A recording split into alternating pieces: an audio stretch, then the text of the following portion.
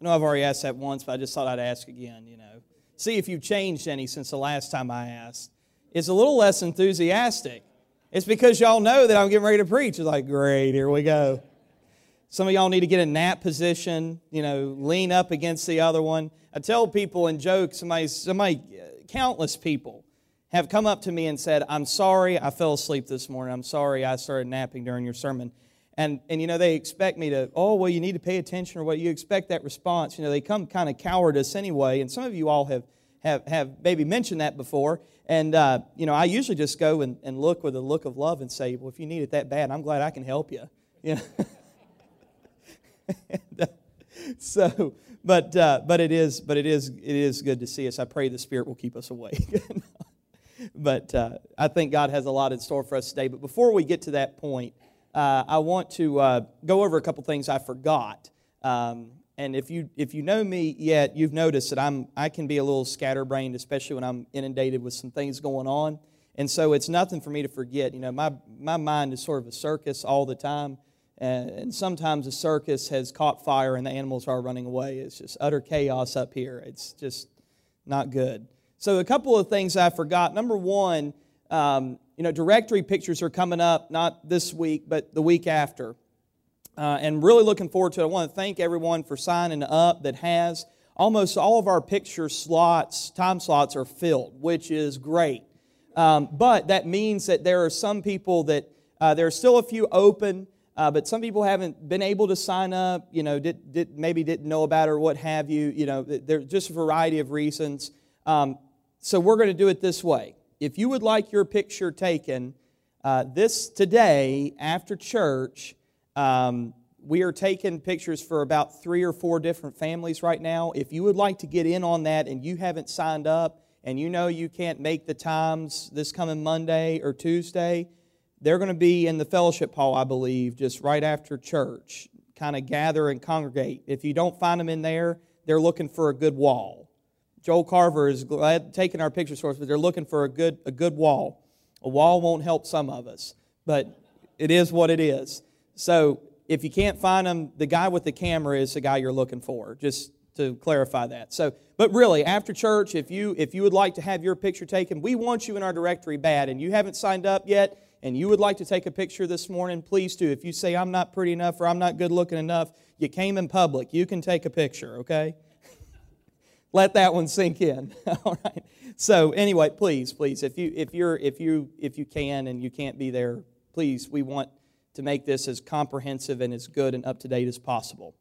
The other thing I'd like to offer you is in March, I have signed up along with a few other people to go with Johnson University, which is the school I graduated from, my alma mater. They are leading a group to Israel. And the trip with travel insurance is only $4,200 a person. If you know anything about a trip to Israel, that includes airfare, includes everything but your lunches during the days you're there. It includes your breakfast and your dinner, your hotels, everything. It includes your airfare there and back. It's all comprehensive inclusive for $4,200. Most trips are somewhere between $7,000 and $8,000. So this is a really good trip with people who know that area well.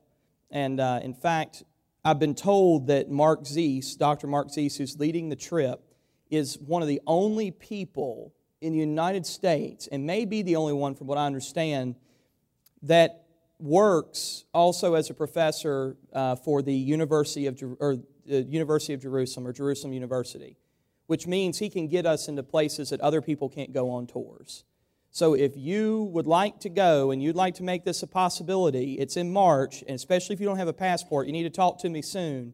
But if you would like to go, there are spots available still. Now, students are getting priority at Johnson, but they say that they should have no problem accommodating people. So please, if you are considering this at all remotely, let me know and I can give you a brochure and more information. If you'd like to go, it's an incredible price. Going with some pretty neat people beside myself, So, just kidding. I will be there. And David and Valita have signed up to go, and Gary and Betty Becker have signed up to go. And I've just been kind of telling people, and they said, open it up to the church. We'd like to fill it up. So please, if you are interested, please let me know, and we will see what we can do to make that happen for you. So that's all I've got. I've taken time doing that, so I'm gonna skip the joke because I want to make sure we give proper and ample time to the priority of God's Word. So let's do that this morning. Let's pray. Father, thank you for bringing us here and giving us this opportunity to gather and to worship and to study, Lord, in your name, for your sake, the sake of your gospel. Lord, we come to not only know you, Lord, more intimately ourselves through your word, but we have also come, Father, that the world might know that as we deepen our relationship, that prayerfully, Lord, we will, as we draw closer to you, shine our light brighter in this world for you. You've told us that we're a city on a hill that cannot be hidden when your light is within us. So, Lord, we pray that your light will be in us, that your word that gives light to our feet as we walk through this world, Lord, that you would use it to illuminate our life. And for us to use it to help shine a light for others to see too. Not for our glory, but for yours. Lord, we are blessed. I want other people to be blessed too.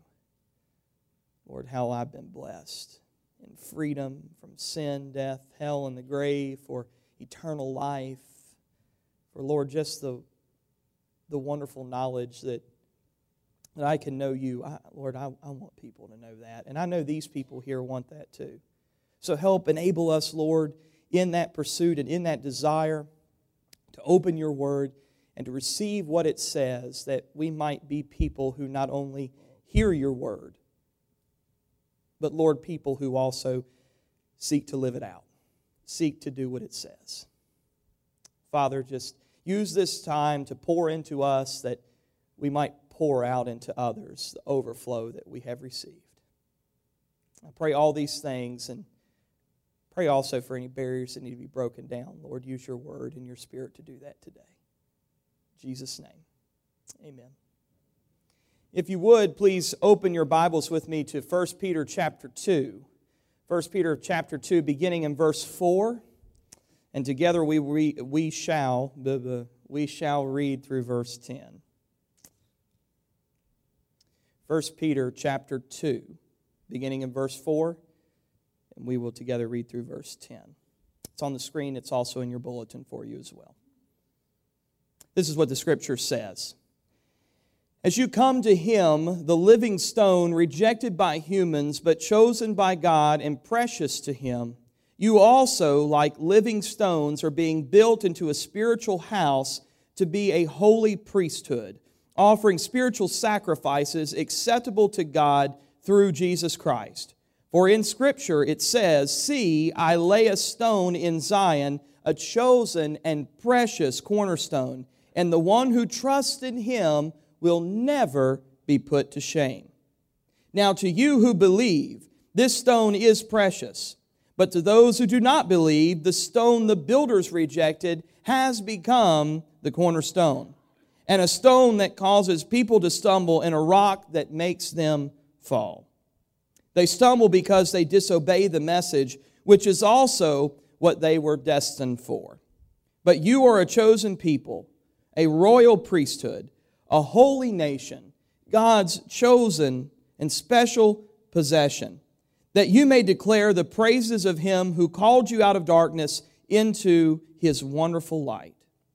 Once you were not a people, but now you are the people of God. Once you had not received mercy, but now you have received mercy.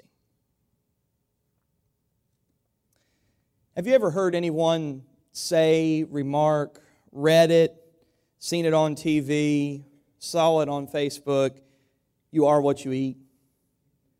I promise there is a point, and I will make it. But have you seen this before? You are what you eat. Yes. Chances are, looking at this phrase, if your diet is only that of potato chips, McDonald's hamburgers, greasy fries, Frosties, candy, cake, ice cream for every meal, though this sounds really good, let's just be honest. I want everything that's in that picture, and I want 2 of them. Okay? though having these things for every meal sounds really good, you and I would be very unhealthy. Be more unhealthy than what we may currently be, if you haven't seen my side profile lately. Just giving you a gander there.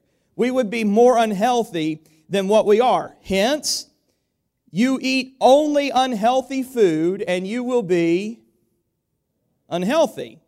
You're a smart bunch, I tell you. Smart bunch. Now, on the other hand, if your diet is only that of balanced portions of the good stuff, such as fruits and vegetables, and every now and again a little bit of the not so good stuff mixed in with all your good proteins and such, you would be considered, if you ate like that, you would be considered healthy by most standards. So hence, you eat healthy, you would be considered healthy. Again, there's other facts that play into that sometimes that cause us to be unhealthy, but just on most even playing fields, you eat healthy, you will be healthy. You see, I think it's quickly, we are quickly able to realize that we are the product of what we put into ourselves. We're the product of what we feed ourselves. We're the product of what we consume. But this doesn't just count for our physical health, but it also counts in many different areas of life. For example, our emotional health. If we feed ourselves constant negativity, we will find ourselves to be a negative person. But if we feed ourselves in positive ways, we will render positive results. Even though we may spend a little bit of time around some negative people, the positivity we seek to put into ourselves will come out and outweigh any of the bad influences that seem to surround us and at times come into who we are. So that's emotional health. You have mental health too. If we fail to stimulate our brains with some sort of new information, learning, or activity, we can very well lose our mental capacity as we age. I say this specifically because I remember my grandmother telling me one time that she went to a class on aging. She, I guess, came to the point, as some people do, some of us never want to come to terms with it. I know I don't. But eventually she realized that there was a class being offered at one of the local community centers, and she went. It was a class on how to age well. And so she went to it. And one of the things that they were talking about was how you can keep up your mental capacity as you age. And the suggestion that they gave is to do crossword puzzles every day, several times a day. If you find yourself docile, not doing anything, pick up a crossword puzzle. If you're sitting there watching TV and you're watching it like most of us do, not really paying any attention, pick up a crossword puzzle. If you're just sitting, just resting, pick up a crossword puzzle. My grandmother had crossword puzzles all over her house. Everywhere she sat, there was one at an end table. By her bed, there was one on the nightstand. In the kitchen, there was one at the table while she was waiting on food to be done. And in the bathroom, you know why that was there. There was one there too. In fact, there's a whole stack of them. And, tell where we spend a lot of time. And they were all over the house because she did not want to suffer from memory loss if she could help it. Because she was trying to stimulate herself, put something into her mind that would keep her alert and work out well in the long run. In this case, in this example, we are the product of what we consume mentally. Now, spiritual health, because you knew that that's where it was going anyway. Spiritual health really is defined by what we are feeding ourselves, like everything else. Spiritual health is defined by what we consume and the things that we are partaking in spiritually. It's at this point to where it becomes very individual for all of us. And I need to ask us, even myself too, I'm not out of any of this. I get preached this first before you ever receive it. It's questions that I reckon with, and it's conviction that takes place before it ever takes place with you. And so in my study, in my asking, I ask myself, Am I, and so I'm going to open it up to us, are we seeking to be fed at the Lord's table, or are we dining at Satan's sin buffet? You know, if we had to say which place we frequent more, are we frequenting the Lord's table and eating from its goodness, or are we gorging ourselves on the things that just leave us empty, wanting to go back for more at Satan's buffet of all these sinful appetites that we can satisfy?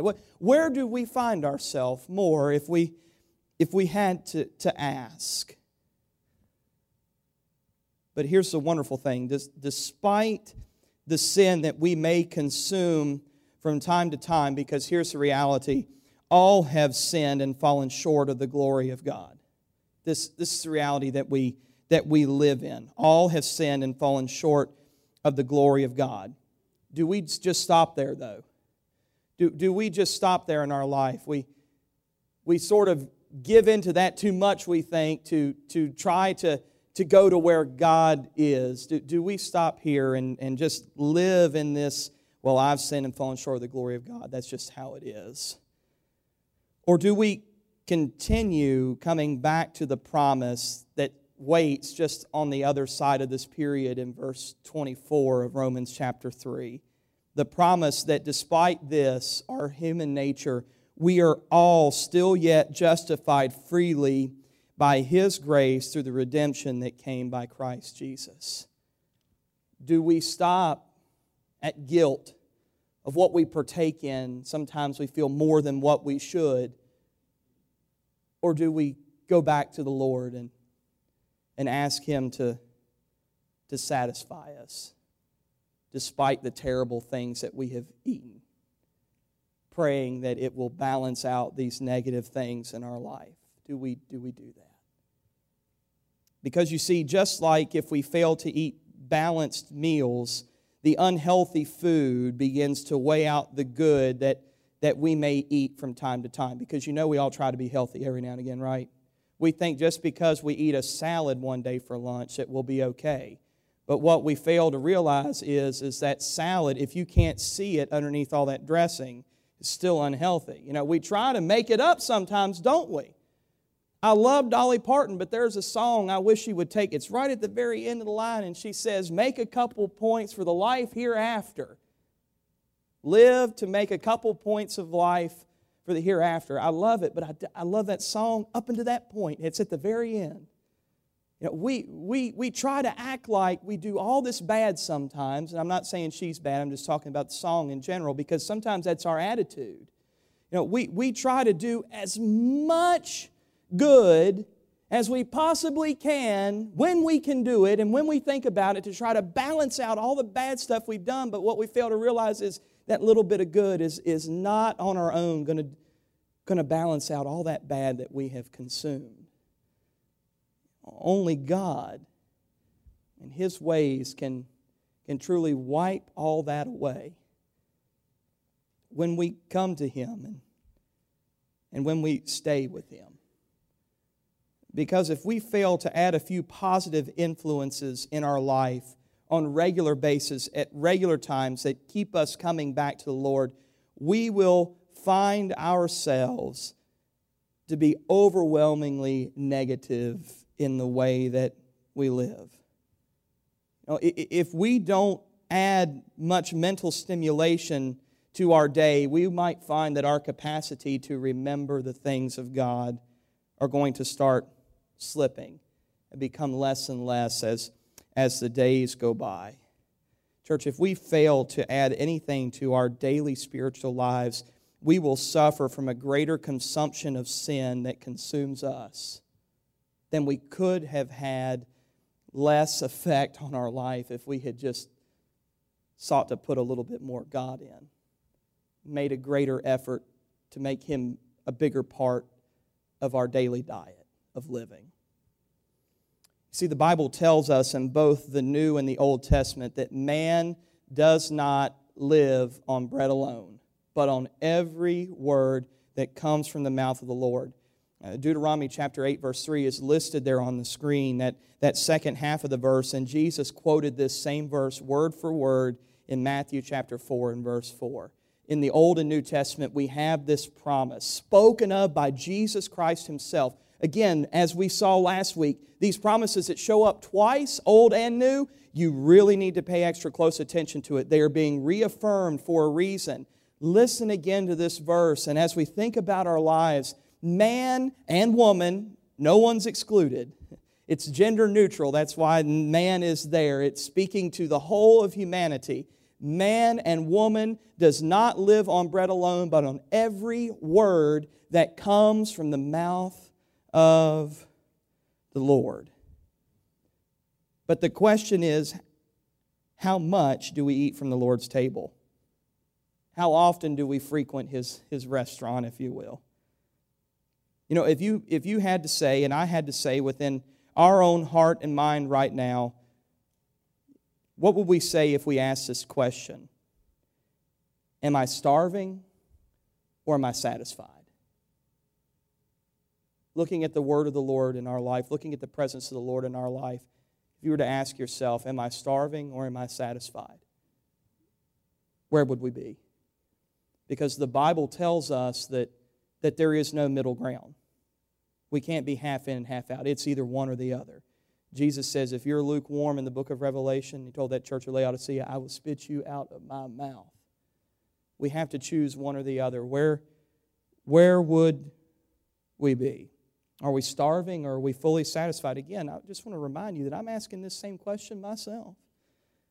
And in my research this week and study, I came across a very, very, very informational set of statistics from 2018. In fact, it was called by the Barna Research Group, which is a great and wonderful resource for Christian statistics. In fact, it's the number one in our circle. That this report was called The State of American Bible Users. So we're looking at the current state of American Bible users. This is what they called it, is people who look at the Bible, who read the Bible for various different reasons. Again, this is Americans. And this is what it says. Overall, about half, 48% is what it is. Overall, about half of all Americans are Bible users. That is, they engage with the Bible on their own by using, listening to it, watching, praying, or using the Bible text or content in any format, not including use at a church service. But this is 48% at least 4 times a year. Now, I want to make that statistic even more pressing and coming to home. That's all Americans. That's not just Christians. Because it says using the content in any format. How many times have you seen somebody using the Bible on Facebook making a jab at it? They searched the Scriptures. They Googled it. But they're not a Christian, and it was not in context. They use content, but it's not context. So this statistic kind of looks okay. You get to that 3 or 4 times a year, and it's like, ooh, that's not good. But then when you narrow it down even more, and it's all Americans, believers and non-believers, for the purposes that we use it for, whether good or bad. And I think that probably includes greeting cards too, because you know they see them when they put them on there. They got to copy and paste them. I'm sure at one time they read a few of them. You know, think about all the times and ways and places we use Scripture. It narrows it down quite a bit. But then the study goes further, which I was more interested in than this statistic. It goes further and it gets more specific on people who, it doesn't say Christians, but these are people who are really searching the Scriptures for what it truly means and what it can mean to us. They say in this research that the Bible has remained relatively consistent. Bible use has remained relatively consistent since 2011. So we're using it in good ways and bad ways about the same since this time about 9 years ago or so, 8 years ago. But continuing on, it says adults who use the Bible daily only account for 14% of our population who use the Bible daily. You could take us and 14%, would probably be a realistic number in many ways. 14% of adults use the Bible daily. Going on down, it says it's followed by 13% who use it several times a week. Then 8%, and now this is of the larger 48%. So this is half of America, and we're looking at that half of America who says that they study it like that at least 3 or 4 times a year. So you've got 8% now of adults who use the Bible once a week. Then you have 6% who use it about once a month, and then 8% again who use it at least 3 to 4 times a year. Those numbers don't really look that good, particularly when you come down into a focus group like a church. And I'm not saying because I don't know where you are and you don't know where I am. I don't know, but looking at these numbers, it does begin to filter in on some sort of scale for us, because this is America as a whole. You know, it's sad to say that we as a whole of America are not as spiritually healthy as we should be. You know, but what hurts the worst is that we are not accessing every day the ever-present reminders of Scripture. God has given His Word. God gets glory just from being Himself. God is praised just by being who He is. He is perfect in every way. He does not need us, but we need His Word. He wanted to give it to us. He doesn't need us to continue to supply His source of holiness. He doesn't need us patting Him on the back and praising Him. He likes it because He loves us. God came for the sake of love in the form of Jesus Christ. God created us to love Him and for us to be loved by Him. This is who God is. And He gives us His Scripture, not because it does anything for Him, because His Word is His nature, it's His personality, it's His makeup. But He knows that His makeup, His Word, helps us. It blesses us. And it's sad, and I can say in my own life that I'm not accessing it like I should. Maybe you might feel the same way. Because the ones that it hurts is us and the world around us. A lot of people say that America changed when we took prayer out of school. I would tend to agree that the mindset shifted there, but things had already taken place before that to make that happen. You know, that was just the event that kind of showed us what was really taking place. That was the house really folding in on itself in part, but the groundwork had already started crumbling. And it still is.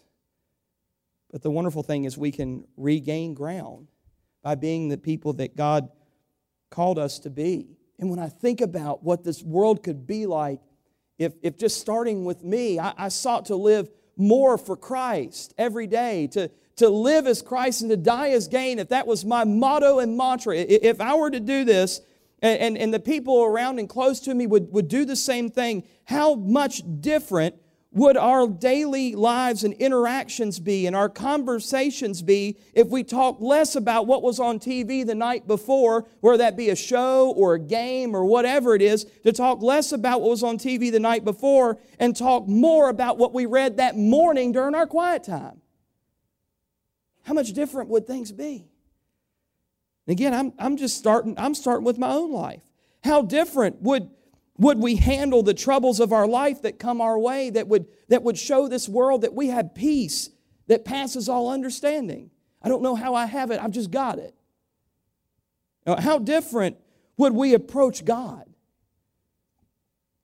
How much different would we approach God? I think about the time I've approached Him. The bad thing comes our way and I say, "Hey God, I'm sorry I haven't talked to you lately, but I really need your help." Doesn't it bug us sometimes when, I'm not saying it does me, it's kind of a general thing, that, we don't hear from somebody for years and then they need something, they call us. It's like, where have you been? Where have you been? Now, circumstances of life always differ and change, but, where have you been? And it sort of causes a little unrest in us. Where do you think you got that emotion from? How do you think God feels about it? I'm going to say we. This is a prodding and poking. I want to remind this. I don't want anybody to feel like I'm coming down on anybody. I'm putting myself right here. How do you think God feels about it when we come to Him after a while and say, hey, I know it's been a long time, but I really need help? Like most of us, God is just so kind that He does it anyway. Prays that opens up the door for a new opportunity, restored fellowship and reunion. But how much differently would it be if we stopped approaching God in guilt for a lack of relationship and instead lived every day in the freedom that's found new every morning just by knowing Christ and making Him a priority in our life? How much differently things would be. I pray this morning that this is not a depressant of where we are if we might find ourselves there, but rather I pray that this will stand as encouragement to us all, including myself, that God's Word, when accessed, remembered, and reflected upon, will provide for us the freedom from the guilt of sin, death, hell, and the grave if we access it daily. Jesus has said, if you abide in my word, you are truly my disciple. Then you will know what the truth is, and the truth will set you free. Sometimes we have a hard time determining what's of God and what's of the world. Jesus has said, you abide in me and you'll know. You abide in me and you'll know. When we teach other people, they can see this for themselves. You abide in me and you'll know the difference between what's good and what's wrong in this world. You see, we find that when we abide in the word of the Lord, that we are abiding in His presence. That when we listen to the words of God, we hear Him speak and His presence becomes real to us. When we seek the Lord fervently, we build our daily lives and interactions upon Jesus Christ, who the Scriptures say in this passage we have read is the cornerstone. When the Word is a priority in our lives, when we do not readily reject Jesus in light of sin because it's more appealing to us, but instead we embrace the holiness that God offers, that our guilt of sin may be washed away and its chains removed from us, so that we might offer spiritual sacrifices because of thankfulness for where we are with the Lord. We reject sin and embrace God. We can nothing less than just give to God praise and glory and honor. Again, these spiritual sacrifices that resonate within the heart of all who have become a dwelling place for the Lord's Spirit. See that so powerfully in verse 5. But when we look at spiritual sacrifices, this is what the Lord asks of us, desires of us. It leads that prodding question of what are these spiritual sacrifices that Peter speaks of. And again, in verse 5 and 6, he says that these things are pleasing and acceptable to God, these spiritual sacrifices. But again, it leads us to ask, what are these spiritual sacrifices that we make? Well, he says that these spiritual sacrifices are to become a holy priesthood within the temple of the Spirit. Essentially, Peter is telling us to minister to the world this gospel that we have received ourselves. Now that you have accepted it, don't wait for people to come into the church to hear the word of the Lord and the gospel. You become the church and take it out. Take God's presence, take God's Spirit with you and bless somebody else. They don't need to wait to come here on Sunday morning to hear about the gospel. They need to just be around you because you become a temple. You have sacrificed yourself and your desire and your ways. That's your spiritual sacrifice. Lord, I give up the sin and I make you the priority, so that when people are around us, they can go to church. They don't have to go far to know that God loves them, and not only to know about the gospel, but to receive it and to begin to accept it. As we share with them these words that have long lay before Peter ever penned them in the book of Isaiah. I did that last week. Oh, I had it right this time, Isaiah. I get Isaiah and the Psalms mixed up in my notes here. But this is what's spoken of so long before, and this is the gospel that people accept and lay their lives upon. See, I lay a stone in Zion, a chosen... Wow, I'm really lost. I'm sorry about that. Apologize. Boy, the devil, he just don't want to hear the gospel. There's a slide missing. But this is the gospel. Again, verse 6. See, in the Scriptures it says, see, I lay a stone in Zion, a chosen, a precious cornerstone, and the one who trusts in Him will never be put to shame. Despite the sin that shamed you in your life, despite the times that you have shamed yourself, despite the things that you have done, despite the things that have been happening to you, you can, in Jesus Christ, never again feel the guilt of the shame that the world tries to lay upon your shoulders. Church, there is no guilt, there is no shame in Jesus Christ. It is this Jesus that others have rejected, but yet we embrace, we accept. Though others may not consider us of value, God did, and He finds us precious because of Jesus. We look good when we are clothed in Him. We look good when we become like Him.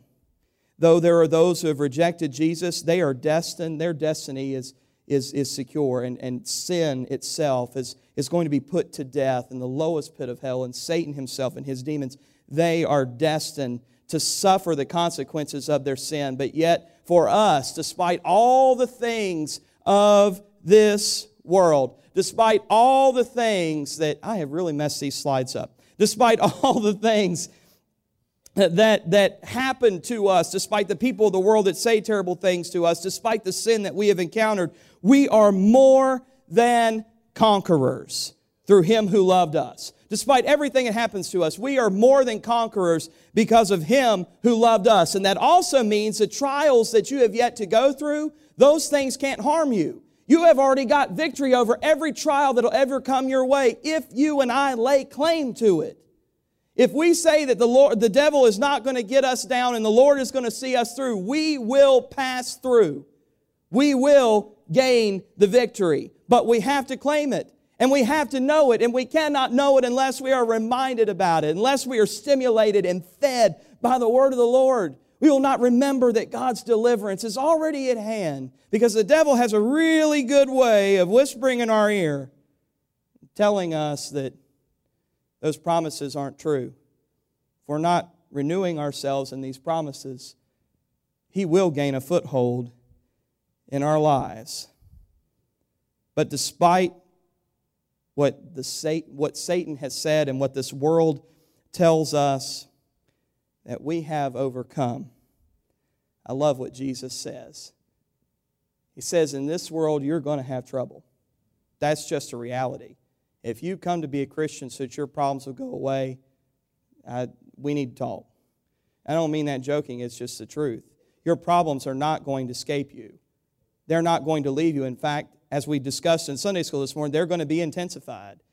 Because Satan knows that you're not with him anymore. You're with the Lord Jesus Christ, and he's going to do everything he can to pull you away. Jesus said, in this world you will have troubles, but take heart, I have overcome the world. And again, because Jesus Christ has overcome, we can too. I want you to listen to these wonderful words again from 1 Peter chapter 2, verses 9 through 10. But you are a chosen people, a royal priesthood, a holy nation, God's special possession, that you may declare the praises of Him who called you out of darkness into His wonderful light. Once you were not a people, but now you are the people of God. Once you had not received mercy, now you have received mercy. We have so much to be thankful for, so much to praise God for. And because of this mercy we have received from the grip of death and sin that would have us damned to the lowest hell, we are to boldly proclaim and loudly sing God's praises, much like the wonderful words of this song. I just love it. I love singing it. We could sing it every Sunday. I'd be happy. In Christ alone, a verse that says, no guilt in life, no fear in death. This is the power of Christ in me. From life's first cry to final breath, Jesus. Listen to that. Jesus commands my destiny. The Bible says that I know the plans I have for you, declares the Lord. Plans to prosper you and not to harm you. Plans to give you what? Hope and a future. God is on your side. God is fighting for you. God has got something planned for you. The world cannot set our destiny unless we let it. If we are in Jesus Christ, He commands it, He orders it, He ordains it. If we give ourselves to Him, He has got so many things planned for us that are so much better than we could ever plan for ourselves and so much better than the world could ever offer. Jesus commands our destiny, and there's no power of hell, no scheme of man that can ever pluck me from His hand. And until He returns or calls me home, here in the power of Christ, I'll stand. And this is something we have to say every day. Here in the power of Christ, I'm going to stand. We've got to get out of the bed, and the devil has to be afraid to hit our feet here, the floor, because he knows that we're standing on Jesus Christ that day. He knows when we're not. He can tell the difference. But we have to determine within ourselves that here today, in the power of Christ, I'm going to stand until He returns or He calls me home. Church, we have no guilt from the past, no guilt from our sin, and certainly no guilt from Satan himself because of Jesus. But unless we hear Jesus each day tell us this, it's going to be easy for the devil to convince us otherwise. Because his whispering in our ears might just drown out the promises of God. And if we give in to the doubts and the sin and the guilt that reminds us of the things that are seemingly better, the things that we did at one time, the things that we should go back to because we know them better, if we give into this every day, the question is, how can we ever minister as priest, as that royal priesthood as He calls us in this passage? That royal priesthood, how can we ever minister to a lost and hurting world if we don't seek to make Christ the center of our preaching, our ministry, our interactions, encounters with people? How will the world ever know Jesus unless we know Him ourselves? Seek to live Him out. Church, may I encourage us all that we can have hope beyond Satan, hope beyond sin, and hope beyond the guilt that tries to hold us back and keep us captive.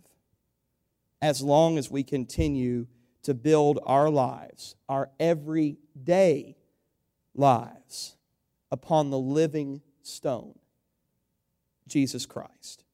For anything built upon Him and placed upon Him remains firm. Anything built upon Him remains firm. Upon this rock I shall build my church, and the gates of hell cannot prevail against it. We remain firm in Jesus. But the question is, are we firm? Are we seeking to make ourselves firm? Are we regularly consuming spiritual foods?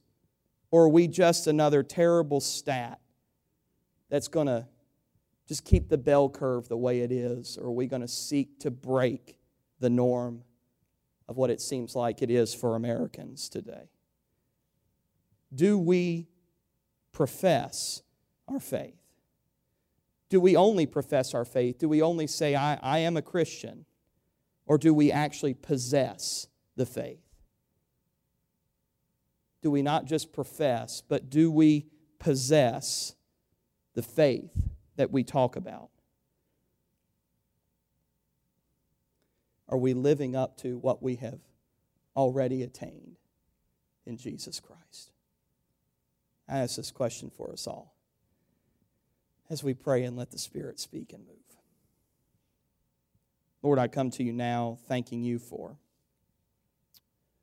all of Your many wonderful blessings that come through Jesus, particularly the freedom from sin and the grace and mercy we have received because of His selfless sacrifice. Oh, how wonderful, Lord, the freedom is that we have in Him. Lord, how much more of it You would like for us to accept as days go by. How much deeper You'd like to draw us if we will only let go and receive You. There's a lot of things in our life, Lord, that we have to let go of sometimes. Maybe it's sin. Maybe it's the past. Maybe it's the present. Maybe it's some sort of emotion that's against somebody or something. Maybe we just feel like the world is against us. Maybe we feel like, even, Lord, someone we know feels like you might be against them, against us. Lord, these feelings we know are from the devil. Satan's lies again and again that keep us from the abundant life that you promised. These things, Lord, we know keep us from embracing the freedom that we have found in you. And I know I've given into them, Lord, from time to time. Let's pray, Lord, that with your help we'll release these things. Lord, but only with your help, that we might live in the freedom that we can only find in you. Lord, there's a lot of things that fight for our attention, but you're the only one who really deserves it. Lord, help us fight for you. Help us this morning to place you as a priority, to fight to put you at the center of our being every day. Renew within us a desire, Lord, and fire to burn for you, that the world might see the blaze and wonder what's going on within us. I just ask that you help us, Lord, with that, because we are human, we are fallible, we mess up, we have fallen short of your glory. We've sinned. Lord, I confess that for myself, and I confess that for all of us, for that is our human condition. But Lord, help us now confess even more that your salvation is greater than our sin. Help us, Lord, to confess you, not be held by guilt, that we could never be what we should be in you, but Lord, to find freedom beyond even the guilt of the sin that we carry. Lord, I pray for this time of invitation that you would move and stir hearts, that you'd keep the devil far away from this occasion. That way your Spirit might move freely, Lord. We pray this in Christ's name. Amen. Philippians chapter 3 and verse 16 is very simple. Paul says, "Only let us hold true to what we have attained." Only let us hold true to what we have attained. If you have Jesus, if you have attained Him, this is what you have: freedom from sin, death, hell, and the grave. You have hope in this life that not only is this all there is, but it will get better with God's help. And you will find a way to rejoice even in the midst of great sorrow. That you will have peace in the midst of the most terrible of storms. And that you will be able to enjoy life until the day that He calls you home. And that's the future that we have in Jesus.